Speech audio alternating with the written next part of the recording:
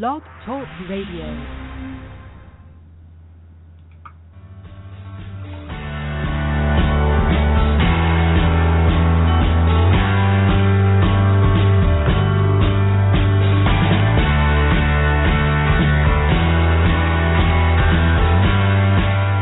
Welcome to the Natural Running Network.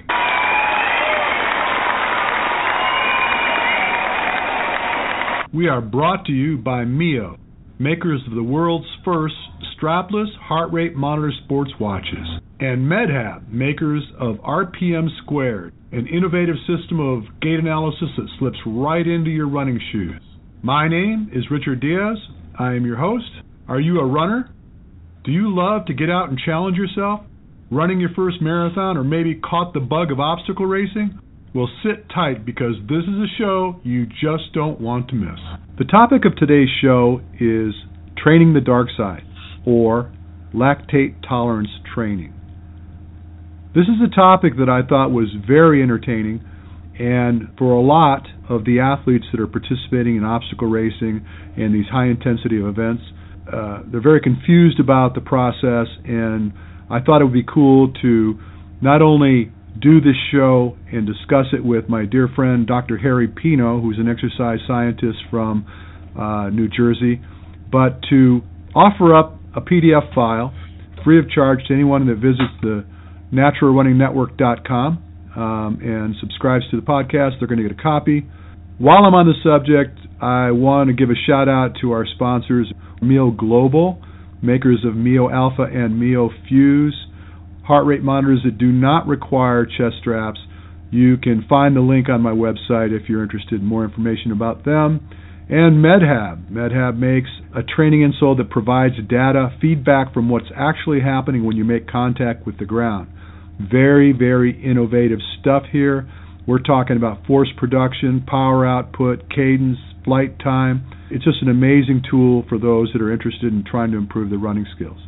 So let's do this show. I am here with my dear friend, Dr. Harry Pino, and he is off in the East Coast right now in his office preparing to do a VO2 max test on one of his clients. And so, Harry, why don't you say hello to our audience? Hello, everyone. Nice to be with you too, Richard. Yeah. So, Harry, tell us a little bit about the client you got coming. Her name is, I just could say her first name, Rolanda. She's a former Olympian, 800 meters. She represented the country of Panama. So she's trying to get back after having a baby. So she's trying to get back and get ready to run some races. So cool. She needs a VO2.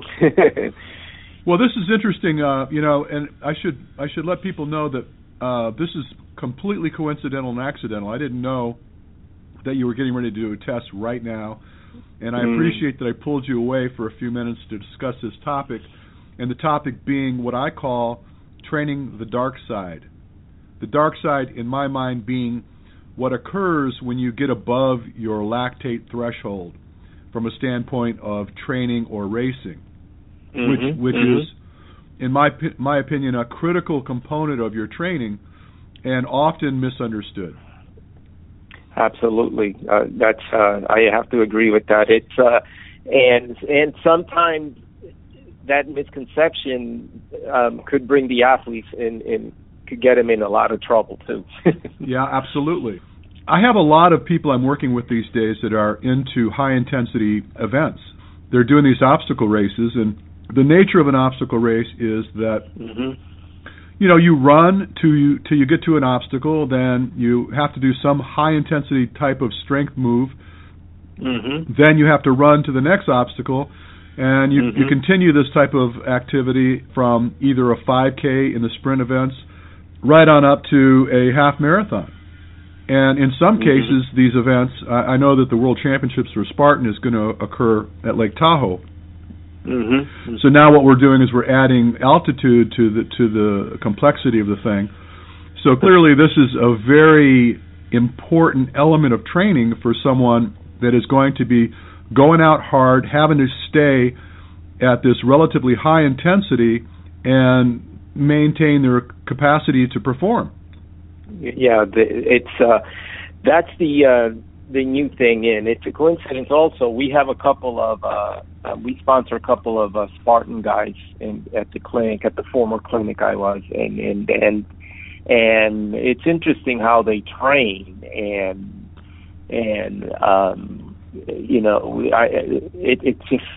it's good and bad. I guess because you're young, you could handle it, but if you have a middle-aged guy or some guys our age trying to do this, it could be painful. So I do agree that it's definitely high intensity. It's all out, and I mean they have incredible lactate tolerance, but I'm more concerned with their aerobic capacity, which that's another topic. But it's pretty interesting how they come in. Sometimes and I think you had an experience several weeks ago doing a test on one of your athletes, and it was very interesting results. Yeah, to put it mildly. Yes. Well, yes. But so let's talk about that for just a second. Now, you suggested that I'm trying to read between the lines, and I think you're trying to be politically correct in what you're trying to say, but there's a lot of misconceptions in respect to the approach to training in regards to preparing for events like this. And so I've seen a lot of guys are getting involved in this hypoxic training where they're wearing these sport masks to shunt their ability to get efficient respiration while they're putting themselves to task. And all of these things that are really, really inhibiting and expensive efforts. And not to suggest that there's not a place for that type of training, but it should not be your staple in life. I have to agree with that. And it's, I mean, I'm trying to. Yes, I am trying to be politically correct because it's. But the type of or the method of training for this type of event, it's pretty obviously it's intense. But again, it's the amount of injuries we see with this type of event. It's incredible. It's incredible. Based on some research we have done, I think the amount of the injuries, it's around 74 to 76% of all these athletes that are participating in this type of event, and mostly comes from a musculoskeletal standpoint. They just don't stretch much, and they just really their warm-ups. And again, I know you're dealing with a lot of them now, but their warm-ups, it's not like your typical warm-up for a runner or even a middle distance runner. It's just they power everything in their warm-ups. It's amazing. It's amazing. Well, what I clearly, I guess the thing we're trying to say here, and I agree with you, is that there's a better way to approach this type of training. And I've been around it lately, Harry, and I've been around some of the top athletes in the sport. And they're all really very, very eager and hungry for information because there is not a lot of information in respect to the proper approach to training for these sports because the sport is really pretty much in its infancy. So that's really kind of what brought me to it is the fascination of, the approach to the sport. And, these people are very eager. I mean, I'll tell you what, I've been around a lot of athletes in my life, and I've yet to run into a group with more enthusiasm and grit than the people that participate in these obstacle races. So it's pretty cool. So it's what caused me to write this little paper that I refer to as Training the Dark Side, because obviously there's a necessity to develop this anaerobic metabolism to survive and thrive in these types of events. So what I want to do is first, if we could, and I know I'm going to go ahead and apologize for pulling you out of your office, and okay. we have a limited amount of time with you, and I want to use your time wisely. So what I want to do is first kind of introduce people to exactly what this is, lactate, and what the processes are. And I don't know who better to have discuss this with me than someone that has a PhD in exercise science. So let's just kind of kick it around a little bit here. Lactate is a natural occurring function of metabolism. And I think that a lot of people are confused about what this substance is and what it causes to have happen. And, I think that what's really critical to understand is, first of all, it is not a function of this lactic acid that is causing you to have this delayed onset muscle soreness 2 days later. A lot of people think that the reason they're sore after a couple days workout, that they still have all this lactic acid in their muscles. I've even heard people talk about doing flushing exercises, a day or two later to move out the lactic acid. And you and I both know, Harry, or at least I want to go out on a limb and assume you'll agree with me, is that if you're still experiencing a tremendous amount of lactic acid buildup 2 days after an event, you had better go see a doctor. Yes, you're starting to have, yes, absolutely. There's muscle damage going on, and I have to agree with you too. It's a misconception. I mean, lactic acid, believe it or not, I always say it's good for you. It is good for you. But yes, but and it's sadly, specifically with the people we see as these high-end athletes, they really get, and even they're pretty good athletes, but they're pretty much, they don't want to touch up that lactate. They get very concerned. I have several female runners that they love to be right below lactate, which is okay, but once in a while you have to push that envelope, and they're afraid they won't do it, and so we have to find ways, both as trainers and as unofficial psychologists, to deal with their mind and teaching these athletes that it's okay to go a little bit above that. Maybe if you have a 10-day cycle of training, maybe day 3 or day 6, again, depending on your cycle. But this byproduct is it's good to understand. It's good to understand because you need this for if you're using heart rate training. You need to understand it for your heart rate. Well, at the end of the day, lactate is in the process of our. Well, let's back up. As we combust energy, we produce lactate. As a component of this lactate production, we create glucose. And this glucose is either going to be pushed into our liver for use later days, or you're going to end up using it directly. So lactate is actually a supplemental energy source. But the problem with most people is that when they go over their threshold, they go so heavily into their threshold that the hydrogen ions that are associated with lactic acid production start to irritate the nerve endings, and then what ends up happening is it starts to shut them down, and then they fail.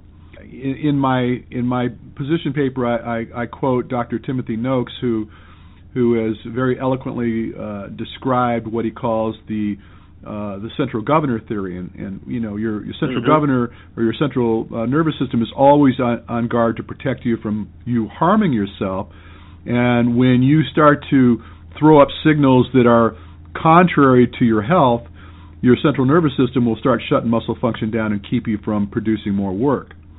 And the idea being it's trying to protect you from your being injured. But if you take it, and the comment I like to use, and I made reference to it in this paper, is I like to look at lactate tolerance training as like getting a flu shot. You take an inoculation, which is essentially a low dose of the virus that you're trying to develop an immunity towards, and your body learns to adapt to this low dose and progressively higher doses of this potential virus.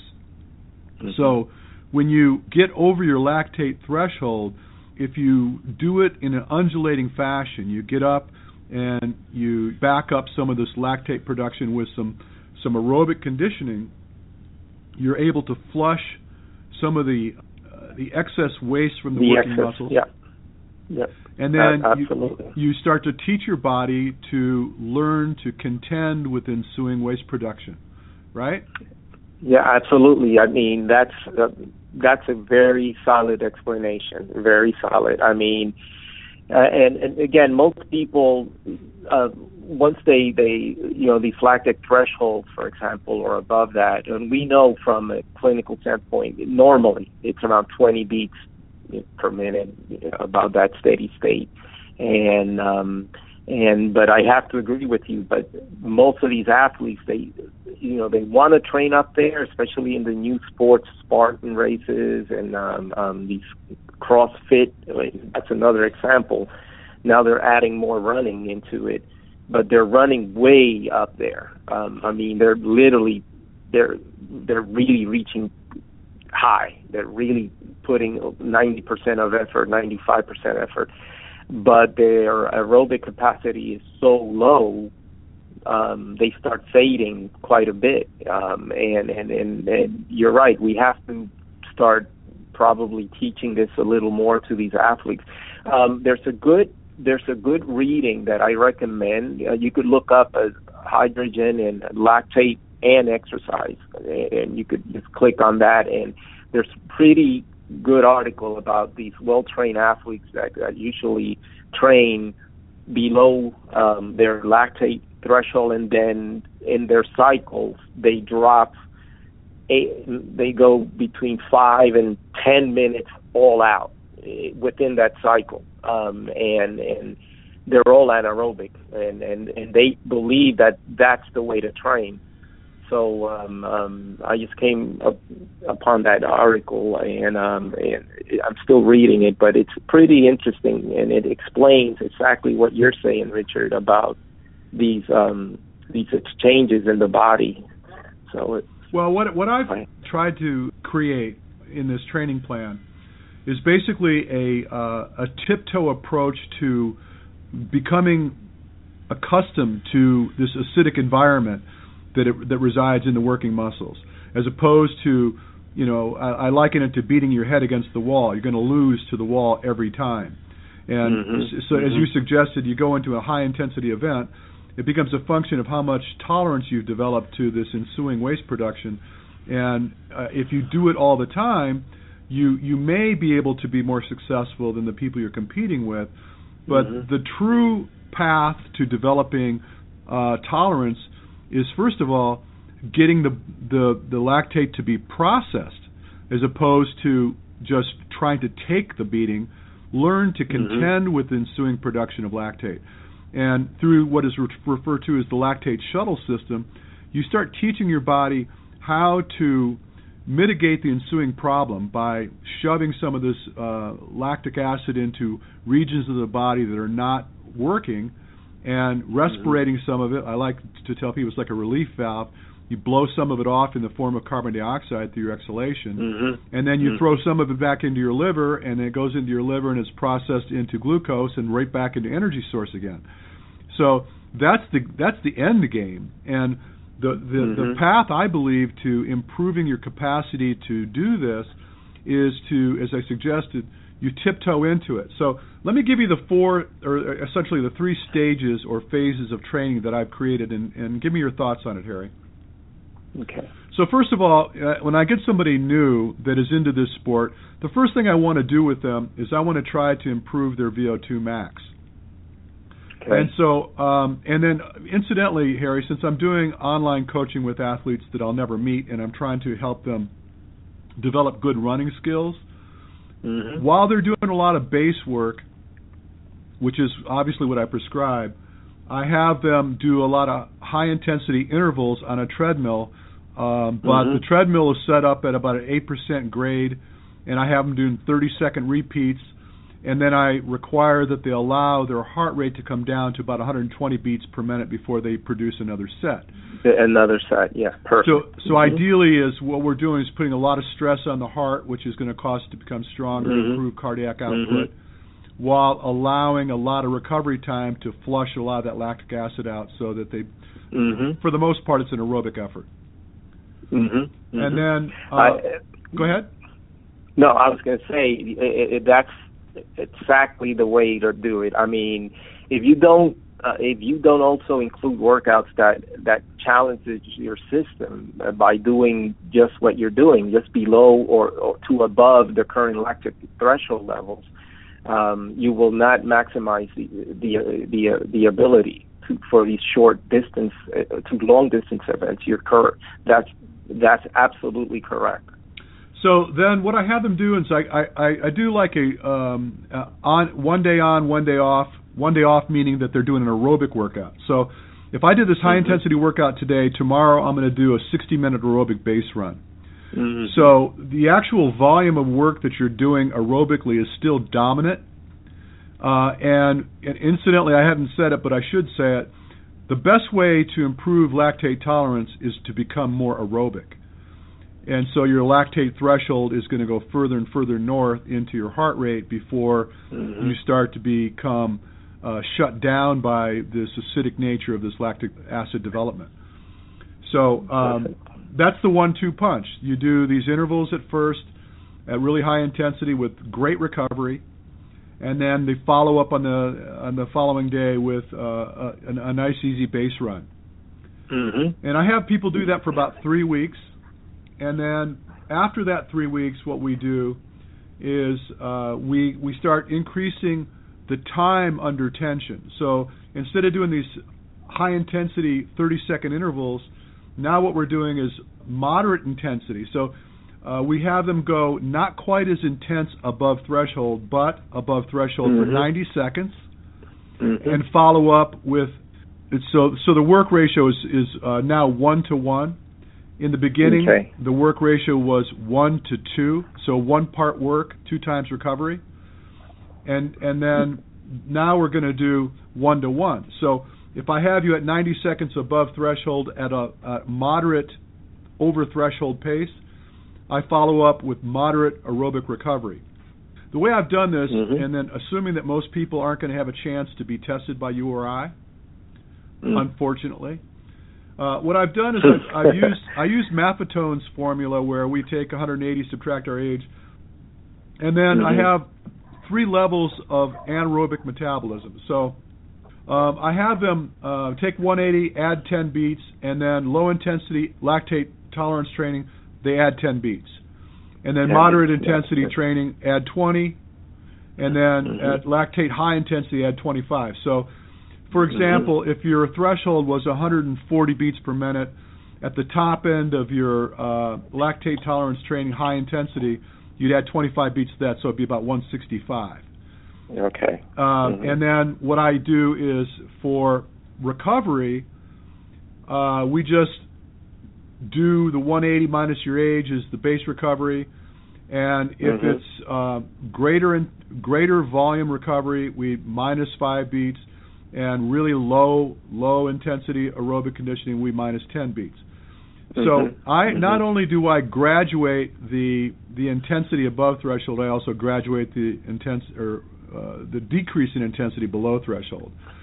So when I speak of moderate aerobic conditioning, what we're really doing is subtracting about 5 beats from that equation. Okay. And it seems, and that's, and now a question is for you. So this is what results you're getting with this, especially in when they're performing. You feel like they're improving this way, or? Well, what ends up happening really, for the most part, is most people have one thing that they do. They go out and either run hard or they run easy. So what I'm trying to do is I'm trying to graduate the progression of intensity above threshold and do it in a progressive fashion over time. So you're not going to just beat yourself up today and then come back and beat yourself up again tomorrow. You're going to massage your body with some aerobic conditioning between your efforts. You're going to guard the intensity by including an adequate amount of recovery. Rather than perception, you're going to use heart rate to determine whether you're adequately recovered. And then as you start to spend greater lengths of time above threshold, you're going to eventually start shoring up the amount of time that you get to recover, and at the intensity you're going to get to recover. So I liken it to swimming underwater. If you want to get good at swimming underwater, you may go underwater and swim a little bit, have to come up, get a gulp of air, maybe 2 gulps of air, and then you're going to swim longer underwater, and the longer you're underwater, the more air you're going to need when you come up. And then progressively, as you start to improve your ability to sustain, essentially what it is you're sustaining all this carbon dioxide that's resident in your muscles in your body, and you get better at it. And so you're going to find that you could spend more time underwater with less and less recovery above the water. So, perfect. So in essence, it's the same theory. Yes.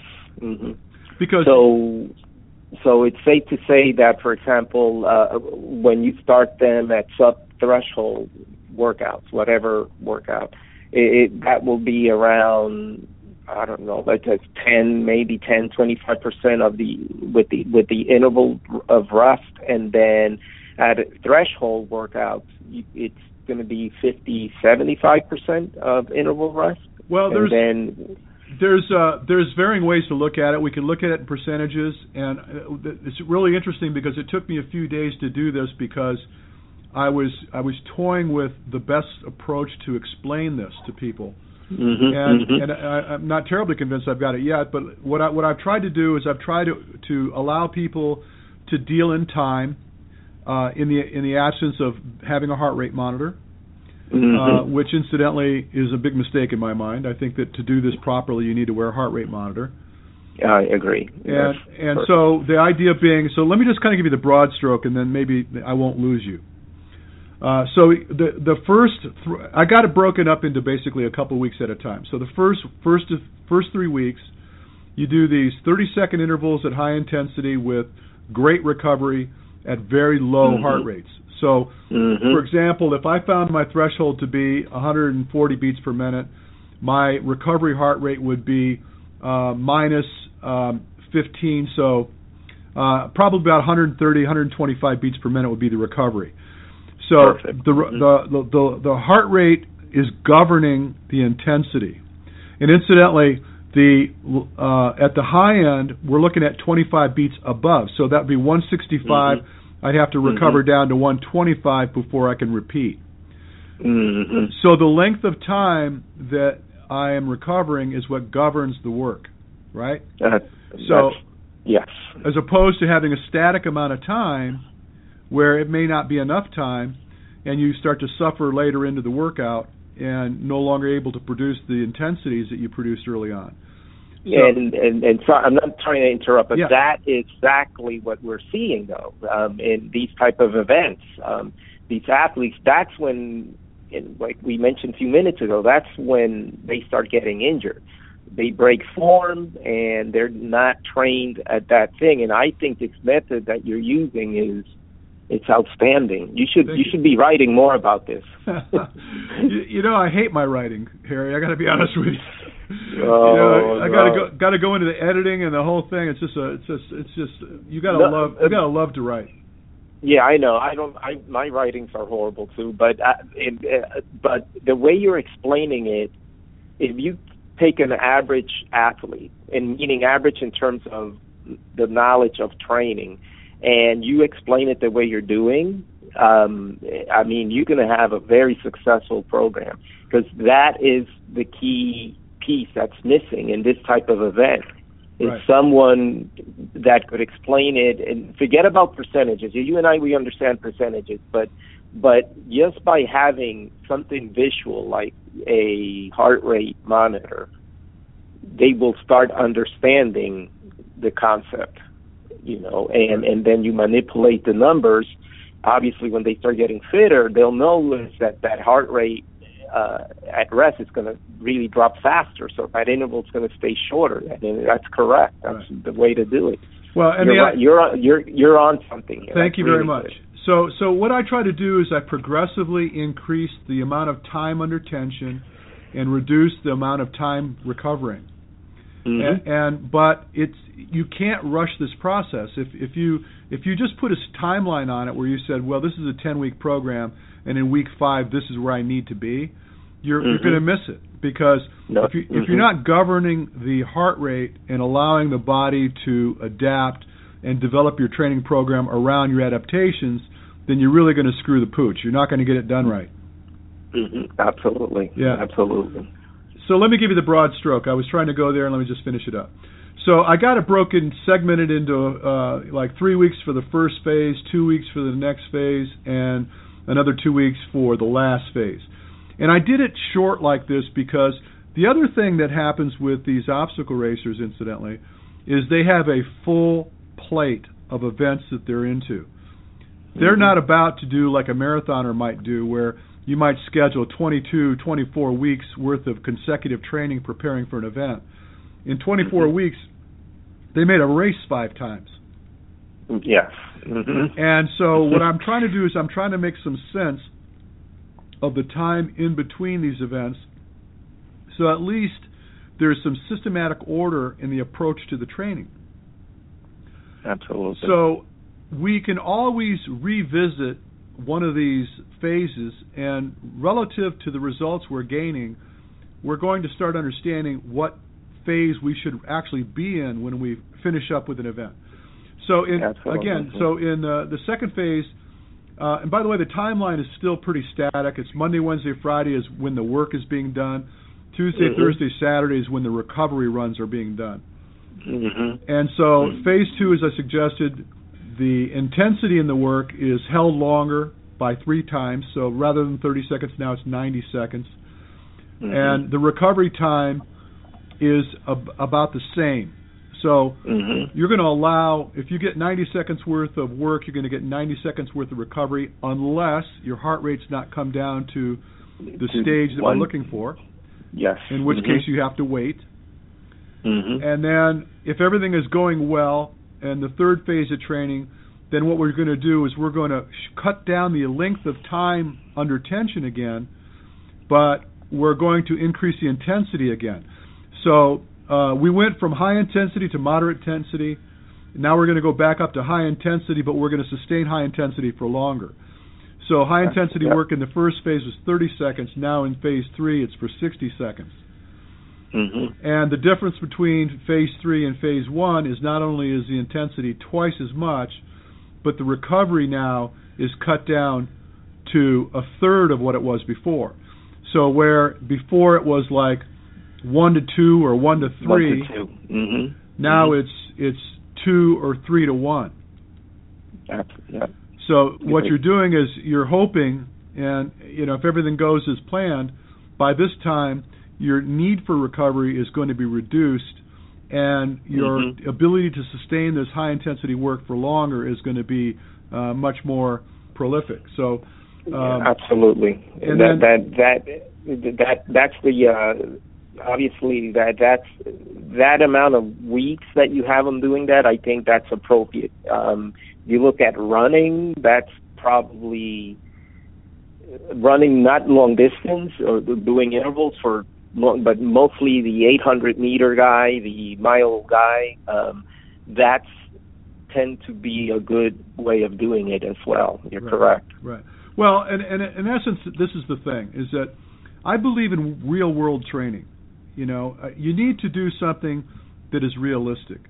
And I've seen a lot of programs that were written that were not really realistic. They're complicated. They're very difficult. If you miss a week, you don't know where to go back into the program. And at the end of the day, what really is happening here, if the overtone of this, whether anybody's getting it or not, is that your heart rate recovery is what's dictating the process. Absolutely. Absolutely, I agree. And so it's the all 3 components. You're right. The frequency, the duration, and obviously the intensity, which is heart rate. Absolutely. Well, the point being is that if you're not seeing these responses from your recovery, then you're either approaching the work incorrectly or your body's not adapted. And if your body's not adapted, then all that's left for you to do is either allow more recovery or spend more time in that particular phase of training. Yeah, absolutely. I have to agree. That is sort of the way we tend to do our athletes, our track guys, and also our middle distance guys. Absolutely. We base everything with heart rate. And, the interesting thing about this, Harry, since you and I we share this type of work among each other, and because of the nature of the work we do, we understand the benefits and the importance of the type of work we're talking about. But what is traditional in most training environments, especially where running is concerned, is when they get onto a track, they've got these ambiguous workouts where they're doing ladders. Well, okay, I'm going to run a 1200, or I'm going to run an 800, a 600, a 400, a 300, a 200. Now I'm going to run some hundreds. I got guys that are doing these 100-meter repeats with little rest in preparation, late stages to do a marathon. Yeah. And I'm trying to understand what crack they're smoking that would think that there's going to be some metabolic adaptations that are going to be beneficial by doing these really, really high-intensity workouts with brief rest for a marathon. Yeah, absolutely. I know you have heard of a gentleman who passed away a couple of decades ago, Arthur Lanyard. Oh, yeah.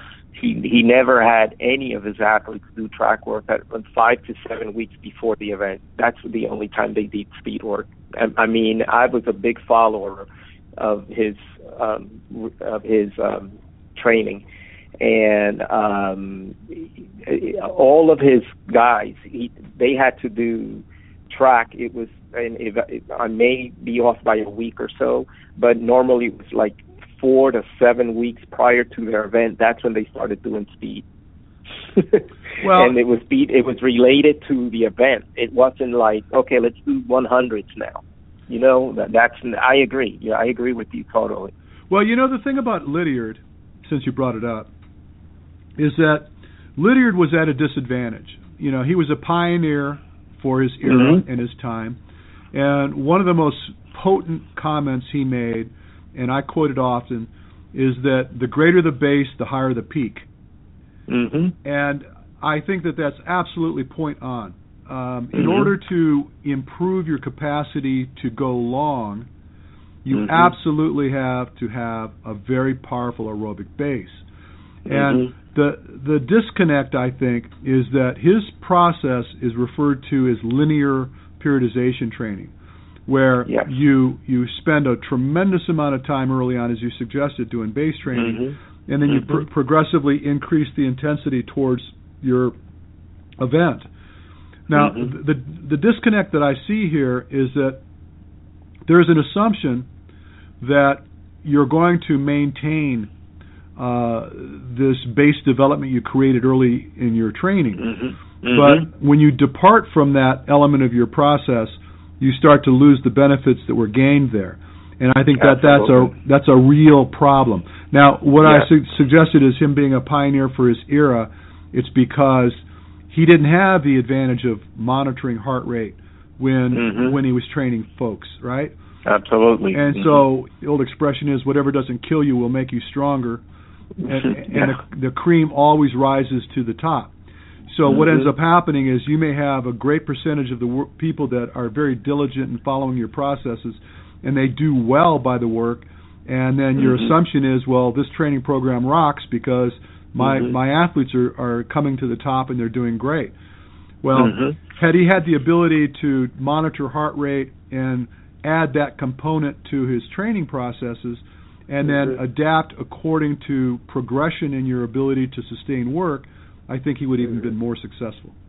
Yes, absolutely. I agree. Again, he was way ahead of his times. He was way ahead of his times. I had the honor in meeting him literally several months before he passed away. I was down in Texas. I was doing some ACSM stuff, and he was there and in a different conference room. And I just, went there and sat there, and he was just so way above his time, way above his time. Right. You know, he never knew the word intervals. He never knew anything about tempos or lactate. He was just run 3/4 of whatever you feel. You know, it's amazing the way he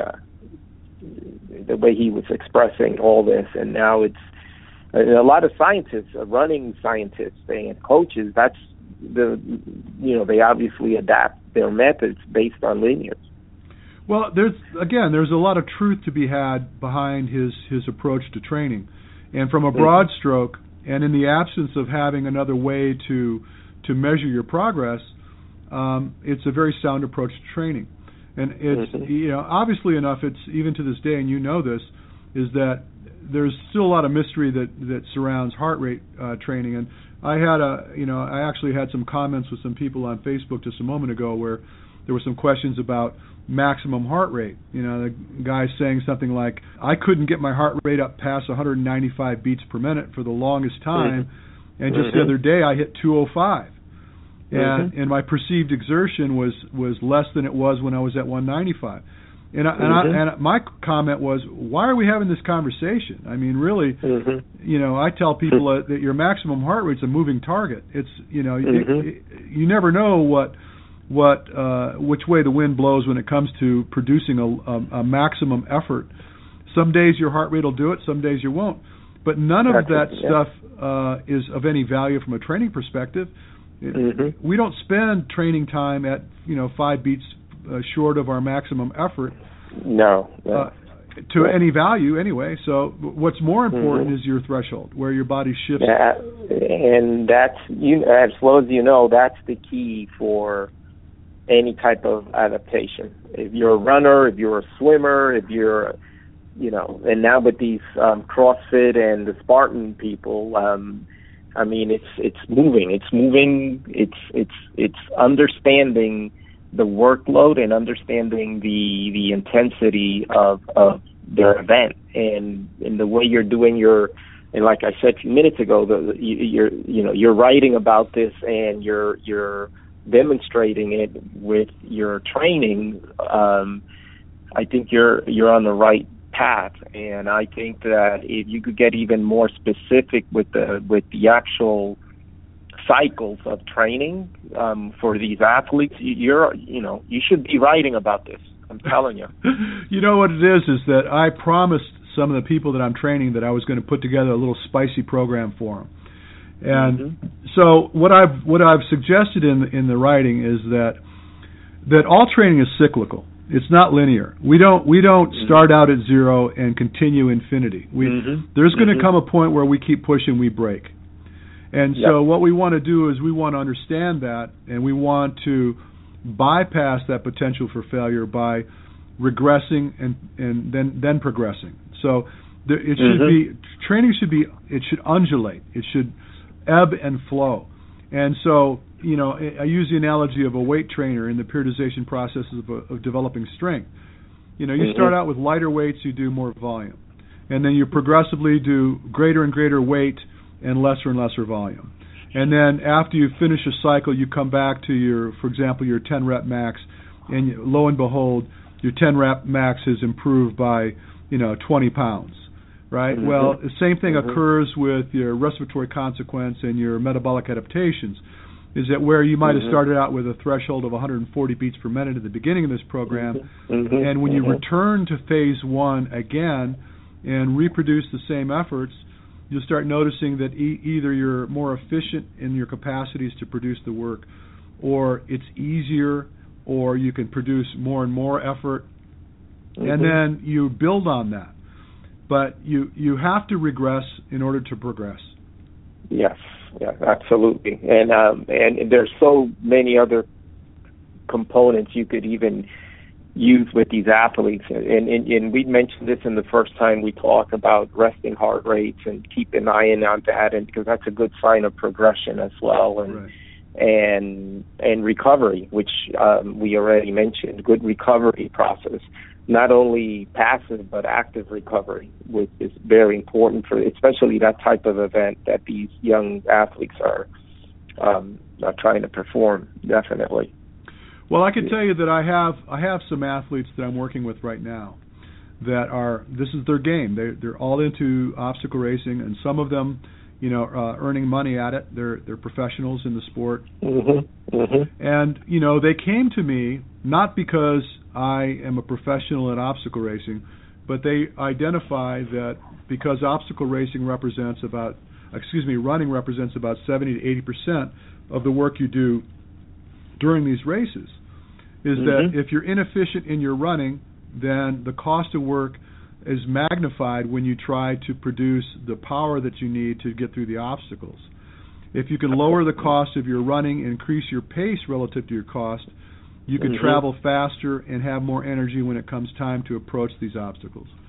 Absolutely. So, again, as I suggested earlier, it was really entertaining for me to look at this problem and then try to develop some solutions around it. So the focus being that we could create your boilerplate approach to marathon training, which is inappropriate, I think, for these type of athletes. They need to learn to contend with this acidic environment, and thus this is why Sport Mask is on the map selling these guys these hypoxic masks to try to mimic altitude training. And teach them a way to approach the work so that they have a better handle on their capacities for taking it on or not. It's like it's like if you go to a party and okay, I can drink a beer, maybe 2, and I'm cool to drive home. But if I take those 4 shots of tequila, I may not make it. Right? You may have a problem. So what I look at this as is that these guys are taking the 4 shots of tequila and grabbing the keys and say, screw it, I'm going to try to get home one way or the other. You have to know your limitations. I know, you're right. And I think based on what you're telling me also, going back to the actual training aspect, it's all sport specific. And this is an old term that we use for years and years, and I always believe in it. You want to do an event in a certain amount, you got to run a certain amount. Right. And that's the way, and that's what you're doing. I mean, it's. I can't wait to keep reading about it. I'm going to send you a copy of it. I apologize, I haven't sent it to you right off, but I was. No, we're busy. So yeah. No well, problem. I was pushing to get this done, and I really wanted to get this podcast out so that I could supplement the piece with a little bit of conversation around it. But at the end of the day, what I'm going to do is I'm going to make this available to people that subscribe to my podcast. I'm going to give it to them for free. And, I'm going to use this template with some of the athletes I'm training right now. Already have been essentially following this. And now I'm getting reports from people that are saying, hey, Richard, you know what? My heart rate's dropped dramatically while I'm doing da-da-da-da-da. More and more often I'm hearing people come back to me in the course of less than a month worth of effort. They're noticing response times that are dramatically improved with their resting heart rate or recovery heart rate, and the capacity to improve the amount of work they could perform. And to be honest with you, I don't think it's very it's not rocket science. I think it's just really, number one, understanding how the body processes energy and adaptation, which I guess to some degree for some people that might be rocket science, but anyway, so I'm just sharing what I think is a very sound approach to improving someone's capacity to survive this type of racing. Yeah, absolutely. Another idea, in your next revision of your book, you should add a chapter on this type of training.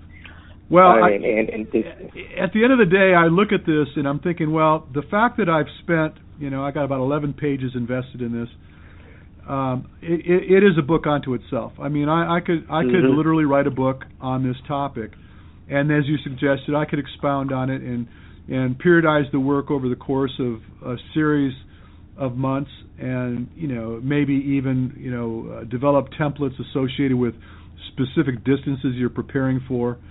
I don't know. Maybe if I can get a publisher to jump on it and front me the money to spend the time to invest in writing it, I'll do it. But It sounds good. It's like I tell people all the time, I get enough exercise in my day without having to waste a lot of exercise for no good reason. Absolutely. I think you're onto something here. That's really good. So we're going to get a chance. I'm sorry. We're going to get a chance to come out and visit you, Harry? Yes. Well, yes. Like I mentioned, our meeting is next Tuesday. Your name is first on the list. I know they want you to come down. It's now trying to convince them about dates, and because the financial part, I think that's the easy part, to be honest with you. I think it's just really trying to figure out your schedule and when we could get you down here. But you will hear from me by next week. Excellent. Well, look, Harry, I appreciate that we took you away from your client. I hope she's not upset with us. Nah, she's fine. She's just sitting there waiting. That's no big deal. Listen, tell her I wish her the best, and congratulations on having a baby and coming back to competitive sport. Yes, she's very excited about it. She's gonna rock this. You watch. Well, look, again, let me let you go. I know you've got a client, and thanks so much for coming on the show with me today. Yeah, absolutely. Thank you. It was an honor, Richard. You bet, buddy. And best of luck. God bless. Thank you. Thank you. Well, friends, it's time to bring another show to a close. Be sure and tune in to us next week. We've got a lot of great content in store for you. I want you to tell your friends to check us out. You can always find us on Facebook. Simply go search the Natural Running Network. Drop us a message. I'd love to learn more about you and the things you do. And until then, you have an amazing day.